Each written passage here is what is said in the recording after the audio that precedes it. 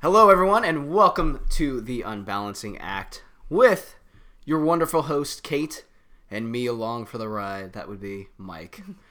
What? I was trying to create a new intro because I feel like I always intro. I think you should intro the podcast every now and then, too.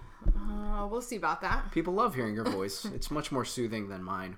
Mm-hmm. And you'd be proud of us. We just did the 5, 4, 3, 2, 1 were the last couple. I was just waiting for you to actually kind of do a little flip off there, maybe when you finish that. A flip off? Oh, Chris and I will take care of that a bunch throughout the episode as well. Again, welcome everyone to The Unbalancing Act. For those of you that are just joining us, this podcast is all about saying, screw you, balance. You don't know me. And other likewise sayings. Embracing vulnerability. Personally, professionally. Talking about things that sometimes make us feel a little bit uncomfortable, but we need to talk about it because the more we talk about it, the more comfortable we feel, and by doing so, hopefully, we're able to share some stories that really resonate with all of you out there. For those that continue to join us, I know it's not because of me, it's because of our wonderful guests, and that's okay too. Feel free to continue to like and share. And as always, if you know somebody that should be on the podcast that isn't already, let us know. Just send us a message. We'd love to hear from you. But why don't we go ahead and get started and chat with our guest? He's over there sitting nicely. Should we include him? Well, we can. We can wait a little bit longer. I don't know. No, I think that they're done listening to you. Are you sure? I mean, I am. Well, that's... And everyone is already tuned out. Yep. And then you ask whether you're like, I've been up for how many hours at this point? You're like, I just rolled out of bed. Yeah, no. Yeah, this is why. Been up for a few hours. We completed half of a Mario-style gingerbread house, so... Pretty amped up about what Avin and I did, and Kate, you helped out a little bit too, so that was nice. Don't even. All right, it was not something that I wanted to do. I was not in the mood this morning to help make a gingerbread house, even though it is Mario, which is awesome. But yeah, it just wasn't. I would rather just no. Mike's comment was, "This is a school project, so she should be able to just handle this on her own, right?" Well, no, you never wanted to be those parents that helps out. 5 now? Yeah, 4.5. Okay. Yeah, close enough to 5. He's like, here's some that's about the age when they need to start doing things on their own. Yeah, that's right. Absolutely. He's like, get a job. Yeah. That would be very helpful. Yeah. That would be great. No, but you go to... Okay. Chris, we will go, Chris, and some people will have completely done it. When you have kids, if ever, or when you find the kid, when the kids find you that you have had... Yeah. And you have to do these projects. Yes, you will go into school. And again, she's not in kindergarten yet. This is still daycare, preschool. That you know which projects the parents helped out with versus the kids. And I am very much of the belief, mainly out of my laziness, that I think she should do the work. It's not really a competition for the kids. It's a competition for the parents to all look at each other's projects and go, yeah. That's my kid. It is. Yeah. And I hate that. I laugh because I'm like, no, that's ridiculous. That's the kind of stuff I make fun of those parents. Well, Avin's like, the goal today is, she's like, we probably won't have enough time to make the winner, but I don't want to be the lame one. So she's like, that's true. And we won't. It's a beautiful castle. She's still got a little more work to do.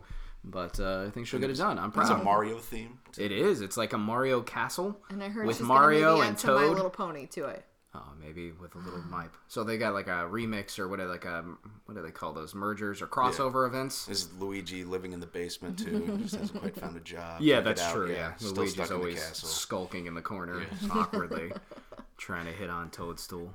On Princess Peach. Oh my god. Always behind the scenes. Yeah, so this episode's all about Mario and his awkward relationship with Luigi, and Luigi being a stalker. And we'll go from there. All right, so maybe should you introduce the guest? I think we're doing fine. We're almost a solid 5 minutes in. Well, I think we're doing fine. All right, fine. Okay. Right, we'll do it just for you, Kate. So we do have a great guest. I will say this. Yeah. Chris, you are not the first Global Brew bartender that has been on this podcast, but apparently we're developing a theme of places that I go and indulge in a beverage every now and then. Where do you go besides Global? I don't, really. You go to Gilroy's when you're meeting somebody halfway downtown. That's true. You just had a bartender on, didn't you? Didn't you just have the other Chris on? Chris he works at American Standard, or no, the Central Standard. Oh, yeah, Chris Jewell. Yeah. Yes. This is a recurring theme. Yeah, Chris Jewell is a good friend of mine. This is a recurring theme of you just having bartenders on your podcast. Yeah, I think it is. This is probably our third or fourth bartender. I wonder what Mike does in his free time. He says he has lots of meetings, but... We were just discussing this off air, that yes, the meetings over a beer or two are great. They could end up being more creative. For me, meeting with somebody new as far as a prospect goes, I think it's a lot more comfortable. It's a lot more relaxed than having to sit in an office. It's maybe a little less intimidating. You have a couple beers, get to know the person. It's great. And then when we're having reviews and whatnot, I know who likes a good beverage, and it's fun to get out of the office. It'd be boring if that's all you were stuck in the office. If you were CEO of a company and were just working so much and stuck in an office, and, something wink wink, Kate. Oh my God. All right. Anywho, for the third time, we will try to introduce our guest. His name is Chris Backstrom. And Chris, why don't we go ahead and just start out? Other than you being a bartender, tell us a little bit about yourself. Where do you work? What do you do? What do you like? Turn off? I first of all like to say thank you for inviting me to what I believe is called Yakking with Benasiacs. Yeah. Yes. All right. Where we take out our marital disputes out in public. It's a way for Kate to vent. Yes. Anyway, when I said that should be the name of the podcast, Yakking with Benasiacs. I like it. Yeah. But anyway, back talk with the Bono socks. Love it. Oh my gosh, just what you need. All right, so let him introduce himself. I'm the one that's actually sidetracked. Yes, my name is Chris Backstrom. I am a bartender at Global Brew. I also, as a side job, assist my friends at their restaurant, which is Gastro Grub in Waukee as well. I also as the bartender.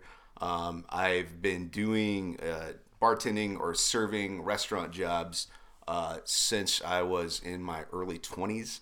I'm now 37, but I've been basically mostly at Cheesecake Factory, just not too far from where we're currently sitting.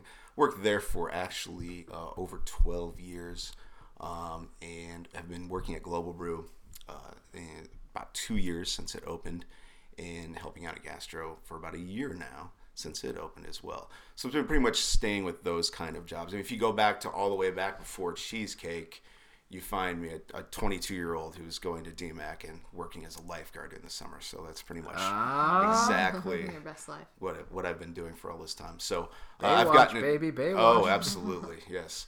And I've gotten to know Mike as you've kind of gathered from all these podcasts. He invites people he knows from the bar. Yep.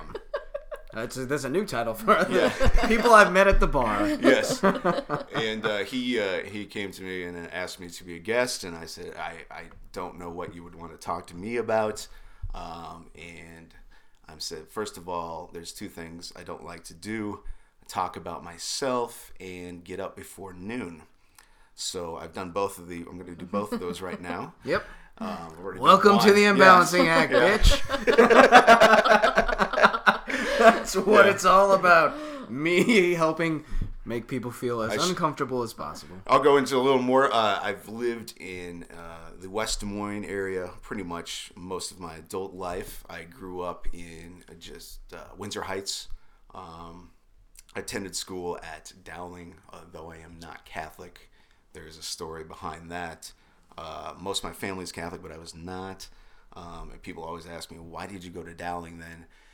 Because it was close. Mm-hmm. Yeah, that's why. That makes sense. Right. It was like 75% geography, 25% family history, because all males on my mother's side had gone to Dowling. Yeah. So actually, had I stayed in the public school system, I would have gone to Hoover. Yeah. Or something so I have been in the area pretty much my entire life. A little snippet of time in Florida. Otherwise, I've been in this area for quite a while. Where in Florida? Daytona Beach. Okay. That was going back a ways. Yeah. 22-year-old me wanted to be adventurous, go out into the world, go see a different part of the country. Mm-hmm. And the part of the country I saw was Daytona Beach, Florida, which made me run back to Iowa as fast as I could. Yeah. Yeah, Florida's got some crazy down there. It sounds better than it really is. Yeah, because it's got beach in it. Yeah, just because you're in Florida doesn't necessarily mean you're going to have a good time. Yeah.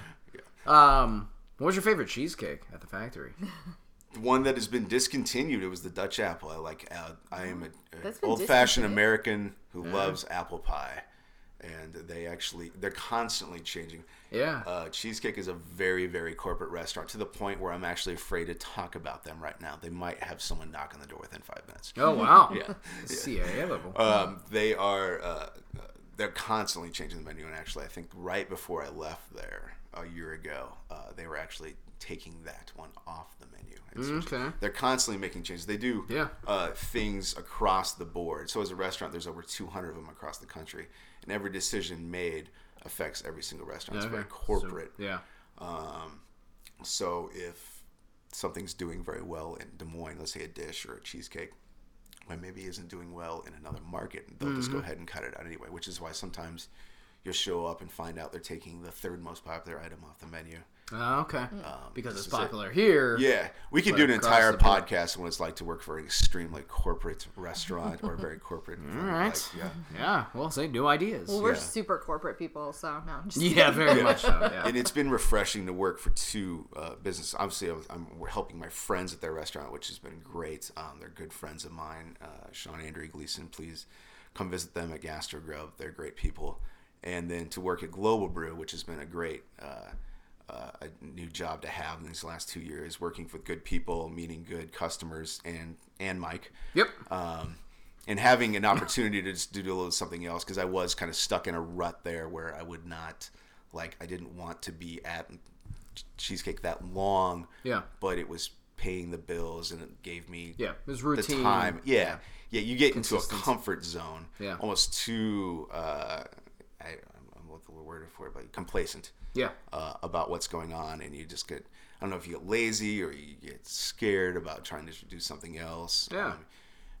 But you just kind of get, and so then you've been there 3 years, and I'm like, oh, everything's going okay, and then it's been 6, then it's been 8, and people are starting to look at you. I'm like, don't you want to do something else with your life? Or I'm like, well, what's the problem? I'm like, I think about it. Well, yeah, I do, but then this job gives me, I get to sleep in, and sometimes I get nights off, and it's really easy to get a night off, and the pay is not bad actually for being a single guy. So then you, like I said, you go along, and then suddenly you're like, oh, I'm 35. I've been doing this a long time. Yeah. It's tough. It's scary. We've talked a lot about complacency and getting into routines on the podcast, and even my job change over the last couple years.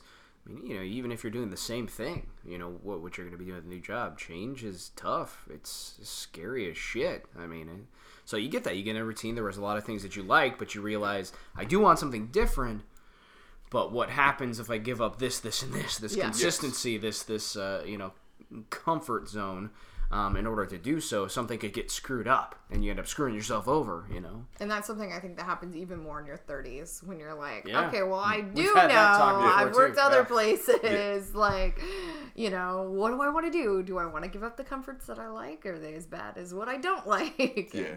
You get, it's, when you work at, a service industry job like that, where you're working no earlier than 11, and sometimes you're working late nights, obviously, you get to the zone of I get to live like I'm 20, even though I'm now in my early 30s, now mid 30s. I get to do, I can sleep in, I can stay up all night, I can do all the things. Yeah, it's just you feel this feeling of comfort, I can do whatever I want. I don't have to wake up at 6 a.m., get the kids to school, do everything that early. Right now. He's like, that's why if you don't hear me talking as much, just because my eyes have rolled back. My eyes have rolled back into my head. I bet you don't have people that have clutter at your house other than your own, right? Yeah, exactly. Mike's dream. Yeah.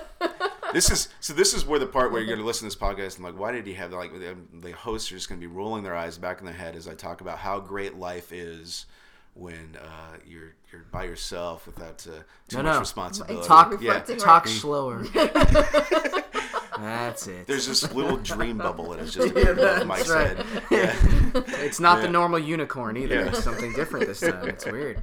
Well, and the funny thing that you mentioned, so I did say, hey, we're looking for interesting people, good people, and I've gotten to know the staff over there at Global, and they are truly some amazing people, including yourself, Chris, over there, and you guys always take care of people. You've always taken care of me, and it's fun to not only be a customer, but also team up and do the MC for the trivia nights over there as well. But in doing so, you get to know people. And like everyone has a story, everyone has something to tell. So when I brought it up with you, and you mentioned it again earlier, you said the two things. You said, all right, think about what you want to be vulnerable. Think about what maybe you need improvement on in your life. And it wasn't necessarily living alone. And no clutter. He didn't bring that up because that sounds very nice. But he did bring up. He said, "I'm terrible at two things: relationships and money." And so I feel like that is kind of the topic. And I want to go. I'm gonna kind of skew us more towards. I think money will get brought into the conversation, but I'm gonna kind of push us towards the relationship side because when I look back on the podcast. We had one other gentleman come on right at the very beginning. It was probably one of the first 2 or 3 podcasts that we did and talk about relationships. But his perspective was, I think, a little bit different than what yours is going to be. And also your jobs are different and background is different and all this. The way you meet people. Yes, and the way you meet people. And so that's where I'm going to kind of push us today is talking about the life of someone in the service industry. And I think by doing so, we'll be able to talk about relationships, talk about money, but that's pretty much all you've known. Yes. What do you enjoy about it? Because even when you were at Cheesecake Factory, you were at Cheesecake Factory for 12 years, which I got to imagine, I don't know what their turnover is like, but I assume across the industry, turnover is pretty high for the service industry. What, other than comfort, like what kept you there? What did you like about that? And then even when you said, I'm going to change out of Cheesecake Factory and stuck with the service industry. Like, what is it about it that you enjoy so much? Well, I will backtrack a little bit just to tell you how I fell into it. Yeah. Basically, this is the crying part. I was supposed to cry during this, right? Yeah. Yeah. Okay, I'm sorry. I gotta go get the Kleenex. Yeah. I figured this was going to be like a Barbara Walters thing, and just how long into it tends to go more Maury than Barbara Walters. Yes. Or Jerry. Yeah. It's a little more inappropriate than a Barbara Walters. So when I was growing up, a teenager, senior year of high school, I had the idea that I wanted to be a fireman, and that's what I wanted to be. So my senior year of high school, knowing that I'm not going to go to Iowa State, and out of college, I kind of made that decision. I'm like, that's just not for me. Also, my grades weren't the greatest. I was really good about getting a C- in everything towards the end there. Mm-hmm. You know, consistent. Because I wasn't below average, just a little below average. Yeah. Fair enough. That's weird. So I decided to take the fire science program at DMAC Ankeny at the time. Okay. And dating myself, the West Campus hadn't opened yet. It opened right at the end of my degree, so I started taking some classes there in my very last semester. Yeah. But that's what I wanted to do. It was a lot of fun to go up to those classes, which were full of actual firemen that were taking it. And at that time, and I'm not sure if it's still the case, but the firemen were reimbursed for taking those classes, and then it also helped them get paid more, helped them get promoted. Yeah. It was a lot of fun. So there was 7 fire classes, and then everything else would be your common electives, like your writing, your English classes, math class, science class that you took. It was just an associate's degree at DMAC, and I believe they still have that program. I just think everything was the Ankeny campus only. Anyway, so that's what I wanted to do. So I was taking those classes right out of high school. I had a job. I had some seasonal jobs. One at a golf course, and then I was like a lifeguard during the summer. And I was going through, about halfway through that program, I ended up getting a sports injury in my knee, which was pretty severe. Tore all the ligaments and everything all like that. Oh, jeez. So I had to do some. What'd you do? It was I was actually playing basketball, which is hilarious because I'm just a short little white guy, much like no. Like looking at me yeah, except exactly. Better looking. I had been swim team in high school, so playing basketball, but I loved doing it because I thought I didn't look like a basketball player, so I just loved at that time, younger me, just like being in and over his head. Yeah. Now, as an older adult, I don't like to be challenged at anything. That's right. No, just keep it the way it is. Yeah, exactly. Please don't hurt me. Yeah. But then I got a little better from that. Then it happened again where I needed to be. They had operating on my knees again. Oh, wow. Unfortunately, what that did was kind of make me, left me in a state where I was pretty healthy, but my knees were unfortunately shit. Yeah. And they were going to be for a long time. Yeah. Forever. So it came to the point where I'm probably not going to be able to do this like I wanted to, which was to take the classes. Stuff, yeah. When I wanted to come out of DMAC at age 21, 22, because, of course, I went part-time, so it's a 2-year school. It takes you 3.5 years. Yeah. I wanted to come out and I'm like, hey, I'm ready to be a fireman. I've completed my degree, and I'm ready to do this. And that ended up not happening. So I need, at this point, I'm 22, living with my parents, need to do something. So I went down, at that time I went down to Florida for a few months.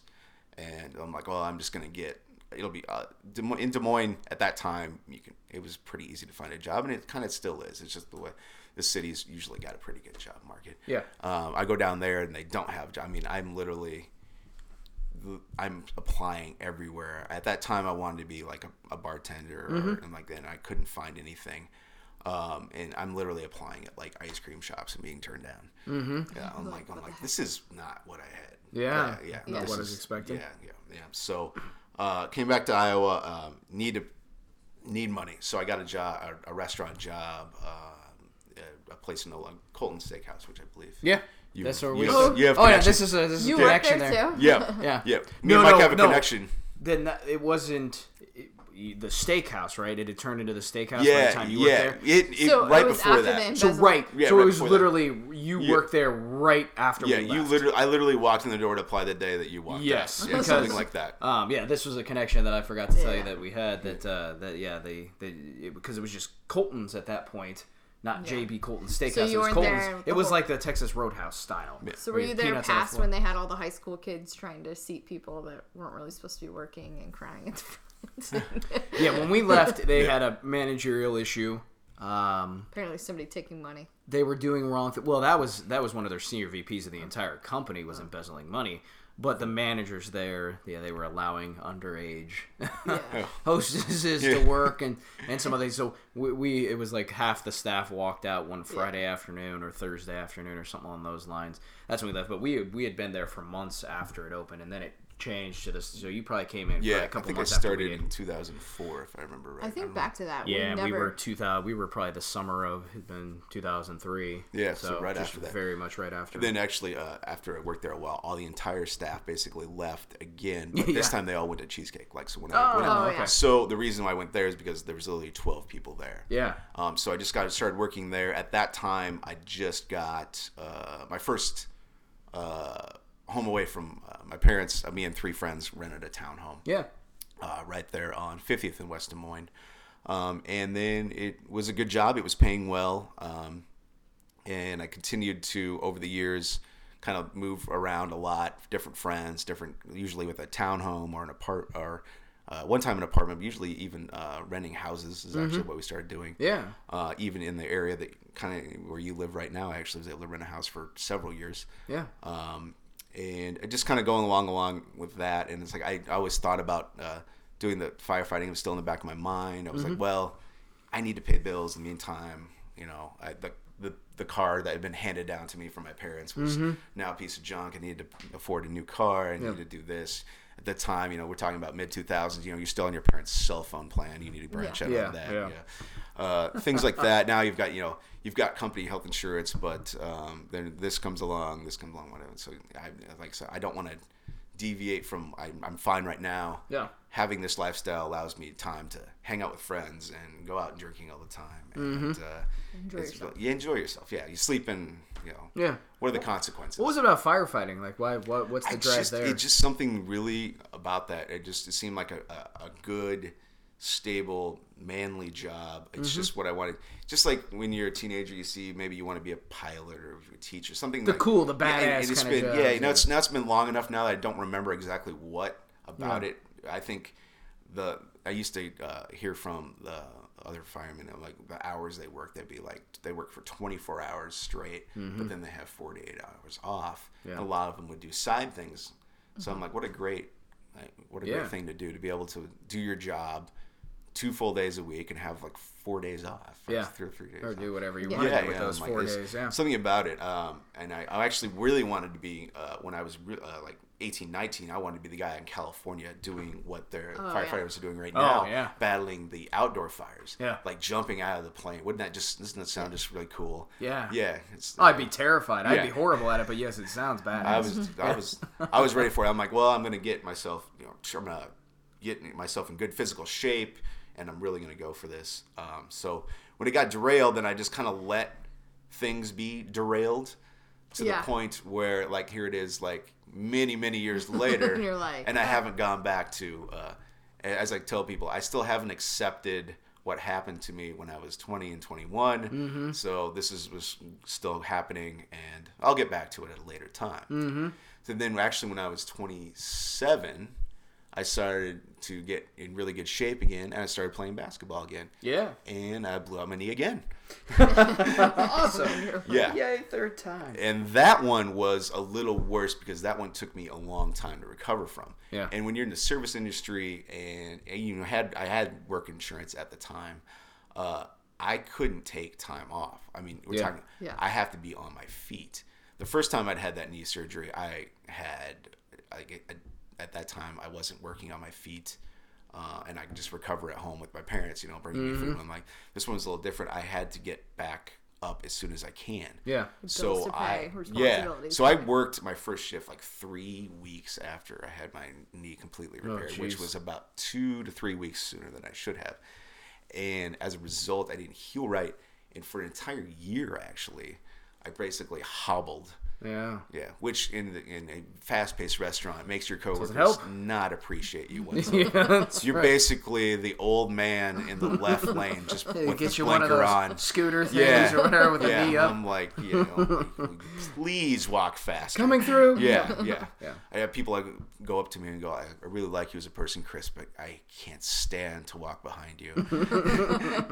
You seem to not have a care in the world. I'm like, I can't walk right. Please help me. But I said you fall into the complacency, and then I let it happen for a very long time, and then finally, like I said, a couple years ago, I decided to start making some changes. I'm like, hey, I really can. After all this experience of working there so long, I really can do something else. And like I said, I found out about the Global Brew job, which at the time, and still is, a block from my home. Yeah. When I found out a craft beer bar was opening a block from my home, I just said, hallelujah. I'll apply. Sign from the gods. Yeah. It was kind of, I always take it, everything happens for a reason. I thought this was a good sign that I should probably try and do something else. And I said, it'll be easy fit. And I said, you're not moving away from what you've been doing, but it's going to be a different atmosphere. Yeah.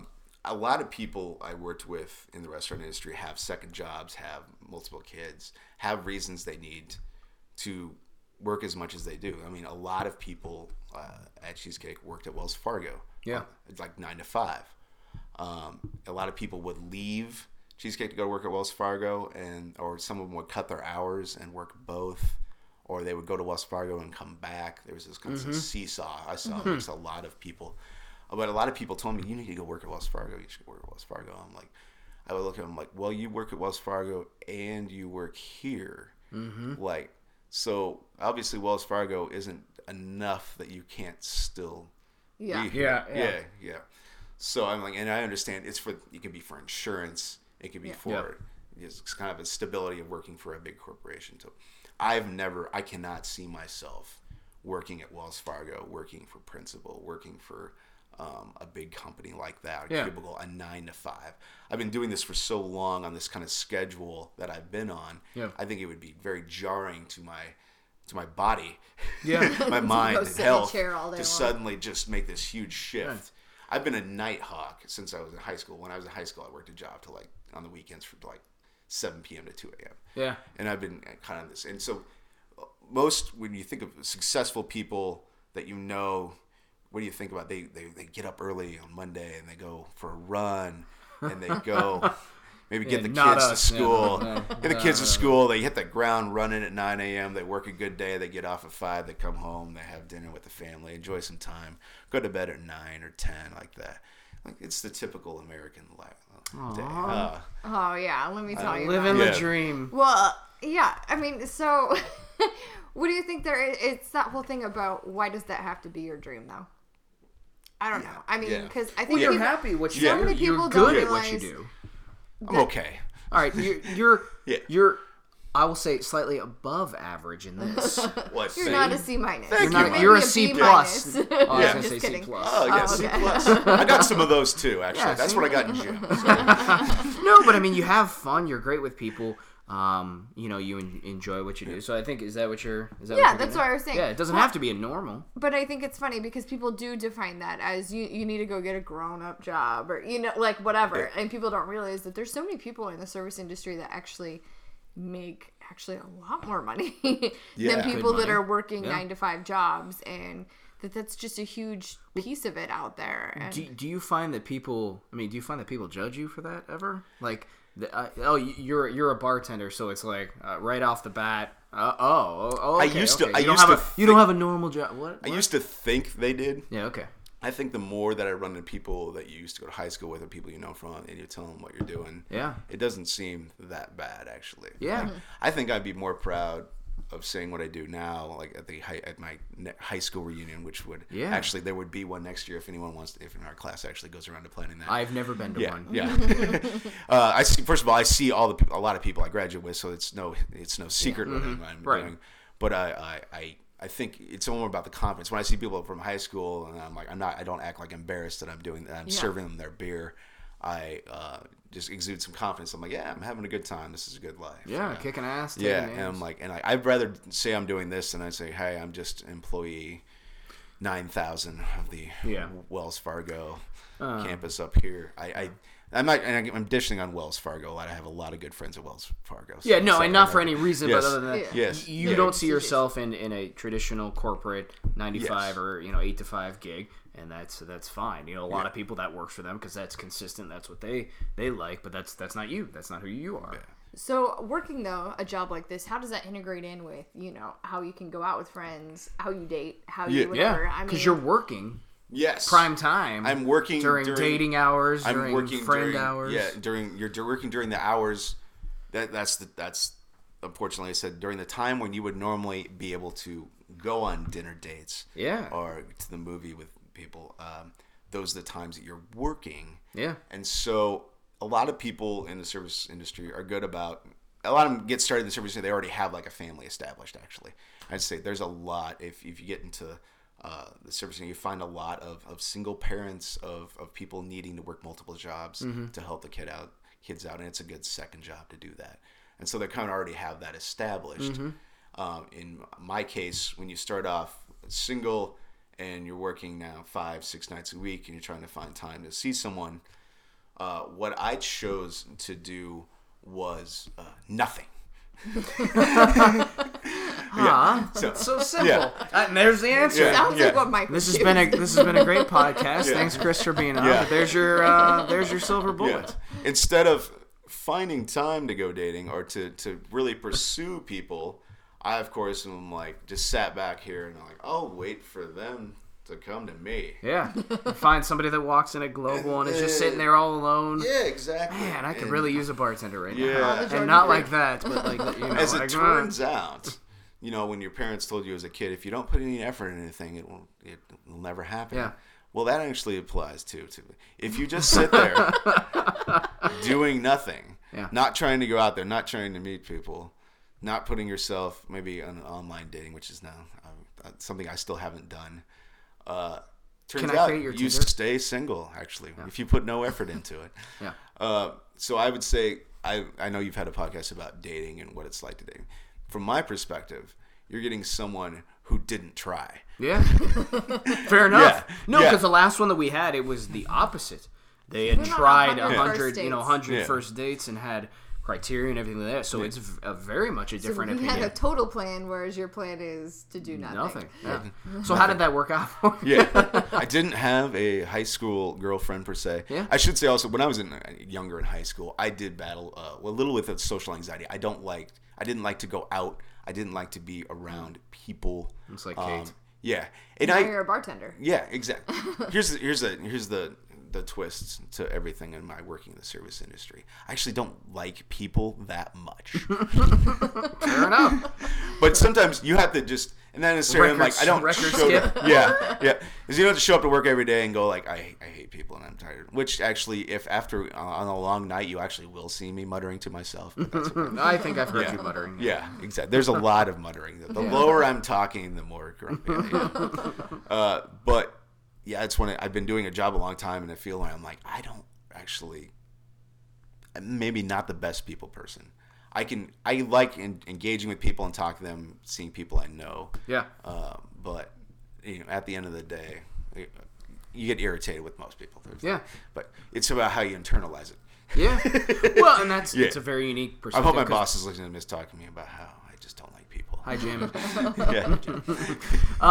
Well, but we did have another chat with Mike Laval about service industry and how he's learned what he likes and what works well with him. But the idea that you're putting on a show for people every single night. I mean, that's what your job is. No matter what's life, no matter what is going on in your life, you're putting on a show because that's the way you make money now. Is off tips, and so. You still got to put it on. You can mutter underneath your breath and this and that on the way back to get a drain or whatever, if you got a shitty customer or something. Yeah. But the fact is, you've got to put on that show. So that puts you in a very different environment for someone that does have social anxiety to put yourself in. Yeah. I think one of the things I'm most proud about myself. Cheers. Was that when I was in my early 20s, I got a little bit of help, and I said I didn't go to like a therapist. I just went to a counselor and talked about it. Yeah. I said, hey, I'm struggling with anxiety. I don't like hanging around people. Like, it's not so much like there's where like I just want to stay home and play video games. It's like I don't really want to stay home and play video games or watch TV. It's just that I feel an anxiety about going out and being around a lot of people, and I just don't want to do that. And I'm much safer just being at home. But yeah, I said when you work at like a corporate restaurant like Cheesecake, you are completely putting on you're almost like an actor. Mm-hmm. You're playing the role of someone who cares a lot more about you than you really are. I'm like, and you have to. You're expected really to exude. Excited about that appetizer that you guys are trying to get points for selling. Yeah, exactly. Well, I don't think it's any secret. It's not like a dark side of the service industry, but what is it? The old term, the stripper doesn't really love you, but the stripper's doing a job. You use that term a lot. No, you use it. I hear you use it all the time. But you can't think the stripper loves it. It's the same with the server. They're going to be nice because they want a good and that's what it should be. That's your job. Make a good presentation to make sure we have a good experience. I mean, that's all of our jobs. Yeah. When we're dealing with clientele. That doesn't mean that we're going to, fall in love with you or that at the end of the day, a job's a job. And we do care. You do. Yeah. I know you give a shit. But sometimes it's tougher to give a shit than others. Like sometimes you're just having a bad day, but you still got to put on the face. Yeah. No matter what we do, client facing. Yeah. And I would say one of the things, because I'm a little bit like you are too with people and stuff like that. And I love what I do and I love my clients and stuff. But sometimes I travel with them and sometimes for 10 days at a time. And so he knows now when I come home, I'm off. When he's like, you want to go out? No. I just need a minute and whatever. And it's not that you're angry or whatever. It's just, it's exhausting sometimes to come home and be like, I've been. Well, and isn't that some of what social anxiety is it can be stressful, but it can be exhausting as well. So when you have those experiences with people after the end of a shift, like I'm going to go home. It's going to be me. We're going to do my thing, and it's just I'm tired. You're exhausted from it. And I've made so many friends over the years. It's not that I don't want to be with friends. Remember when I was 18, 19, I'm like I would call at that time. This is like. Yes, pre-cell phone. Yes. So you're calling their friend's parents' house. I just had a discussion. Same with thing with girls. Same thing with dating, by the way, too. When you had to call, yes. And your parents are like, so-and-so's on the phone. I just want people to remember there used to be a time. Yeah, we had to figure out what you're doing Friday nights. that girl that you like's landline and have their dad answer. Yeah. We were just saying that because somebody. But what do you do if you had to sit by the phone and wait to figure out what's going on that night? These kids these days are spoiled. Well, I know, because this mom was just like, well, you shouldn't be asking your kid who they're talking to, because, you know, that gives them a certain amount of time. I'm like, oh my God, I wish that would have been a thing when I was younger. To do what? Like, because kids have their own cell phones and everything. So it's, you know, this mom's like, when is it appropriate to ask your kid who it is that they're talking to? Every effing time. What the hell? I feel like I'm going to be a little old school and be like, dude, I pay for the bill. Yeah, I better be able to look up those damn phone records and know exactly who you're talking to. You're totally going to be a stalker. Anyways, we don't call this stalkers. We call them parenting. Yeah. Being a good parent, knowing where your kids at, what they're doing, who they're associating with. Yeah. All right. So what has that done for you for dating? So not only some social anxiety, but the fact that there's dinner dates. So trying to go out and slay over coffee in the morning, that's probably not the same. No. Yeah. So how has that worked for you? I just made. As the years go by, I found myself I wasn't dating anyone in my early 20s, and I got to mid 20s, and it just wasn't. You hang out with people, you try and meet them, it never really goes anywhere. And they'd be like, hey, I'm available Tuesday night. Now I got to work. Yeah. What about Wednesday? That day too. Yeah. So it's kind of hard, and you're like maybe I shouldn't be doing this. I'm doing something else where I have time to be able to be out and dating. And like I said, I'd be like, I'm pretty complacency. I want to stay what I'm doing. I don't want to mess with my schedule too much. Yeah. And so again, just like working at the job for a while, you let years and years go by and realize, oh my gosh, I'm now in my late 20s. I haven't had a girlfriend for years. I don't know what people think of me. Mm-hmm. What's going on with him? Yeah. So I actually did.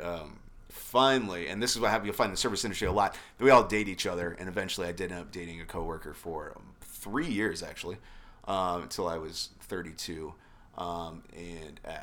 When that was over, it was a good thing, actually. So when you have we haven't been in a relationship a long time and you get one, it was fine, but when it was over, I look back on things and I'm like, oh, I saw a lot of red flags. Yeah. And I just put my arm out and pushed those red flags down and said, I'll deal with you later. Yeah. Funny. At least I'm happy now. I'm with someone. This is going to be fun. That's what you're supposed to be doing, right? It's one of those things where, when it was over, you just, take your hands like this and go, all right, we're fine. Yeah. Yeah. I'm like, no, there's no, trying to win them back. No late night phone calls about how I miss you. Yeah. No Facebook messages. And I'm like, I think the best breakups were the two of you look at each other and go, I hate you. Yeah. Never contact me again. The feeling's mutual, and we'll hopefully never see each other again. Yeah. I'm waiting for Kate to tell me that every damn day. So I actually, that was over. So now I'm 37, so that would have been when I was, 31, 32, and so I'm going to take a break from this, and I've been taking a rather long break. I never end up going back to it. Kind of like watching a TV show that you meant to finish, but you just never went back to it, and so here I am all these years later. I think about, what time I would have to do it, and I'm like, well, I could take days off, I can do this, but I think you sometimes, again, it's all about complacency. You just are like, I'm fine. Yeah. And then you think about it, you got your own one-bedroom apartment, and you need to make a certain amount of money to pay for that, and you've got a car payment, you've got this, that, and you think about it, and you're like, well, I don't really have a lot of money left over for dating, or I may not, I've got a very small place. Is there something about me that actually would entice people to actually want to be with me? And then also, I have to admit... Yeah, exactly. And they have to be and then unfortunately I have this thing. I guess I get a little picky. Sometimes I get interest, but not. Let's just say I get interest from the people I don't necessarily want to be with, and the people I want to be with. That was my question. No interest. Do you go out on dates? Yeah. At all? Do you even go? Or it's just I'm not looking to date you long term, so no thanks. I get called out a lot for trying to get female friends to actually be like, hey, do you want to be more than friends? And that never usually goes very well. I've been very close with some people. Like I said, I spent a lot of time on relationships where I thought that person would eventually well, being friends with someone, you meet someone at work, you hang out together, you spend time together, and I'm like, hey, I've done this before. I've done the old sit down, look at them, like, hey, I'd really like us to be more than friends. I really see us. So you're like the serial guy friend. I see compatibility, and then I'll always be like, I like you. You're a good person. I don't know if you're the one I want to date. That's the word. Yes, it is. So I've heard a lot of people with the friend zone isn't real. It's just for people who can't, close the deal. Well, no, it's for people who are tend to be nice, like myself. I think I'm a nice person who I'm okay. And you get with, I said, you try to, because you're not comfortable going out and dating, you try to date the people you already know. Mm-hmm. And then they're always like, you've been my work friend for 5 years. I don't see that happening. And so you're like, oh, yes, it is the friend zone. It is what I am known for most among my friends. I'm like, do you know, interesting thing, you probably don't know this, but when I first started dating you, somebody told me, they're like, this won't be a long-term thing because he's too nice, which is hilarious. Well, that's just because they didn't really know he's too nice. They're like, he belongs in your friend zone. He belongs Somebody in your told friend you that? zone. You have never told me that. Are you serious? I am. No, but I was the exact every same way. Now I have gotten a lot more cynical about life and things, and obviously a lot more unfiltered with my opinion. But no, that was my thing back in the day. I never wanted to offend anyone. I wanted to be everyone's friends, and I was incredibly. Because of that, a lot of girls did like to hang out with you. Yeah, that was my high school. Still. I mean, it was all high school. I didn't date barely at all in high school. It was, and when I did, it was weird because it was like my friends, and so like I always kind of tried, but I was I was lacking a lot of self-confidence, and so it just came across as awkward, and it never quite worked out. And even college, I would say, not even much better, at least for the first year and a half or two, and then kind of finally talking about your dream girl fell and into it. Turned around. Yeah, that's right. So, and now life is nothing but riding unicorns across the rainbow. With your daughter. Yeah. With so actually, it's almost kind of what I've done is I've been kind of lazy. You're like, hey, these people I already know. And I'm like, will you date me? No. You? No. You? No. Okay. Well, I'm fine. I tried. I'm good. All right. That's the list. What is there? There you go. I'm going to hit 40. I'm going to do moving on. Yeah. So we only have a couple minutes left or whatever. But like, so what being in the service industry, what's your ideal date then? Because you're out, you're on. On stage Mike's gonna get you a time. Date. Well, I'm just curious then. What's your ideal date look like? Is it Netflix and chill? Because then you're not going out. Yeah. Is it? So when you get to your 30s and you're trying to date, you'll find that the dating pool is very thin. Yeah. You've missed. Unfortunately, now you get to the point where you kind of missed your chance. Yeah. All the good ones like me are locked down. Yeah. I'm sorry. I'm sorry for other people who may be single in their 30s. You'll find out that there is people available. Almost all of them will be from prior relationships will have, like, I found that almost everyone that's single in their late 30s is usually divorced or probably has kids or something. Comes with some stuff. Yeah, it comes with some stuff. It's okay. So they said you have to be willing to accept that, and because you didn't meet someone in your 20s and go from there and start your own family, you're going to have to actually usually be the second major person in someone's life. So I said, when you actually I'll make this point before we wrap up. Actually, when you don't when you go as long without like having kids or a wife or working the 9 to 5 like me, you actually don't grow up a little bit. Mm-hmm. So I still consider myself kind of immature and kind of childish in some ways. I think the responsibilities of being a parent, responsibilities of having a relationship, the responsibilities of having to be a 9 to 5 every day, they shape you into a person of responsibility and having to do this and that. I will say this, when you don't have those boundaries, you tend to go off a little bit. And so I find myself, even at the age of 37, still thinking he's 21. So I said, there is not... You don't know anybody like that, do you? I know somebody exactly like that sitting at this table. Yeah. But don't you think, right now, and his name is not Chris. Yeah. When you haven't had to go to parent-teacher conferences and put out a business loan and work through a mortgage and do all the tough adult things that you have to do, you find yourself to get a little spoiled. spoiled with not having to do the responsibility. But the thing again, you need those kind of responsibilities in life to shape you, to make you who you are.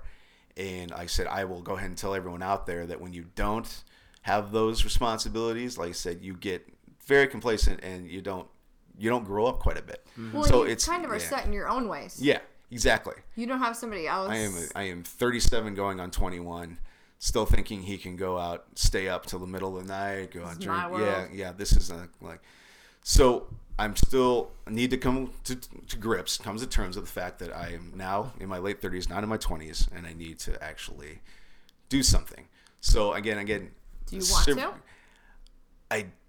This is the payoff. This is the payoff. No, that is. Would you be happy? Married, 2 kids, mortgage. I think I would. I could see it happening. It just like I don't need more time. I'm like, how much time do you don't have that much time left? Well, it's gonna be the pressure. It's gonna be the right. Yeah, pressure. exactly. Yeah, you feel the pressure. So I do feel some pressure. I'm like, most people have the feeling like I need to have a family. I need to go out and multiply. This is the Bible. Let's quote the Bible here. I don't need a lot of Bible quotes in here. Yeah. But and when you don't I haven't had that urge to do that as much as probably most people do. Yeah, exactly. Michael thought you were about to have kid number 2, and Mike wanted to have how many kids? I was cool with 0. Yeah. But, I do look forward to the time of being able to see my son or daughter run around the soccer field and look at another parent sitting next to me and go, my kid's so much better than yours. I don't know why you're here. Boom! Yeah. Oh, that's every parent's dream. Yeah. That is every parent's dream, to show that your kid is better than the kid of the parent next to you. Fair enough. So do you think as you approach 40, do you think that this is something that you're going to work on, being a little bit outside of your comfort zone to maybe break that cycle? I'm going to try. I am fastly approaching the age. My parents had me late. I'm fast approaching the age where my dad had me. And I've actually pinpointed the exact date. It'll be March of 2019 will be the exact age my dad had me. So I'm already behind. That is Yes, exactly. Have you talked to him about that? Yeah. Or what are we like, how much detail would you go into? I know my dad was 38 and 2 months old when he had me. So I don't know why. I figured that out the other day exactly. I'm like, so I've always felt like I'm coming from a family that has families late. Both my aunt and 2 of my aunts and uncles both had kids after 40.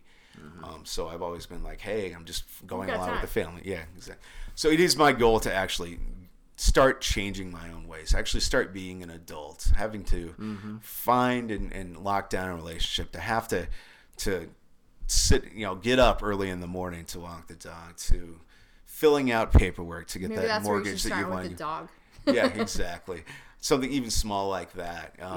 And it's getting a point where, like I said, being in the service industry has given me all these years of being able to kind of live younger than I really am. But again, things will catch up with you, and I need to actually. This is the part where I break down and get emotional now. I'm not too much important, but this is the point where I'm getting to the point where I need to take more action in my own life to change things. I could see myself being completely complacent like this for another 10 years, honestly. But I could see myself actually starting to make changes where I'm like, hey, I'm going to start being an adult 15 years after I actually should have started becoming an adult. Yeah. So, but in the meantime, I love what I'm doing. I would say I'm not unhappy. I always tell people I'm not lonely. I have so many friends. I have so many things going on. I keep myself busy. I'm never just sitting around loathing. Yeah. And most especially, I like what I do. I like knowing people like you through work. Appreciate that. Yeah. So you have a great. Find somebody that fits into that. Yeah, you are great at what you do. Coming into our bar and doing trivia night, I say you have a voice for radio and also if they can put up a screen for the trivia where they don't have to see me there. You also have the face for it. Yeah. But, this is the point where we normally open up the phone lines to see if we can't find Chris a match, but we don't have a phone. Send your matches in. Yeah, but we're more than happy if Bachelor number 1 sounds like somebody you'd like to be with. Go ahead and send in those messages, and we'll make sure that you get loves to do brunch. Get connected. Sleep in. Netflix and chill followed by sleeping in. So we're good to go. Chris, we're gonna help you by also holding you accountable to everything that you're saying as far as growing up. So that's one of these things as far as wanting to see you out there. I think you're incredibly successful at what you do, and if anything else, the message for today is, finding yourself is way more difficult, and it may take a lot longer than you ever think. I mean, we're all still trying to find ourselves, but then being content with who you are and what you like, and then taking your time to find somebody that might match up with you in the same way. So thank you so much for coming and taking your time. Thank you for having me. I know you thought you were going to derail everything, but no, just like every other guest that we've had, this has been a great conversation. I think people can walk away with a little more insight, or at least thinking to themselves, oh, that's a different perspective, or oh, I didn't think about this way, So I appreciate it. Oh, and thank you for having me. I appreciate it. And, and everybody out there that's listening, continue to share SoundCloud, iTunes, share those likes, and as I mentioned at the very beginning, if there's other people that that you run into that have a story to share, which should be all of you out there, let us know. Come on, I promise it's not as scary as it seems. So until next week, this has been The Unbalancing Act with Mike and Kate, and we'll talk to you later.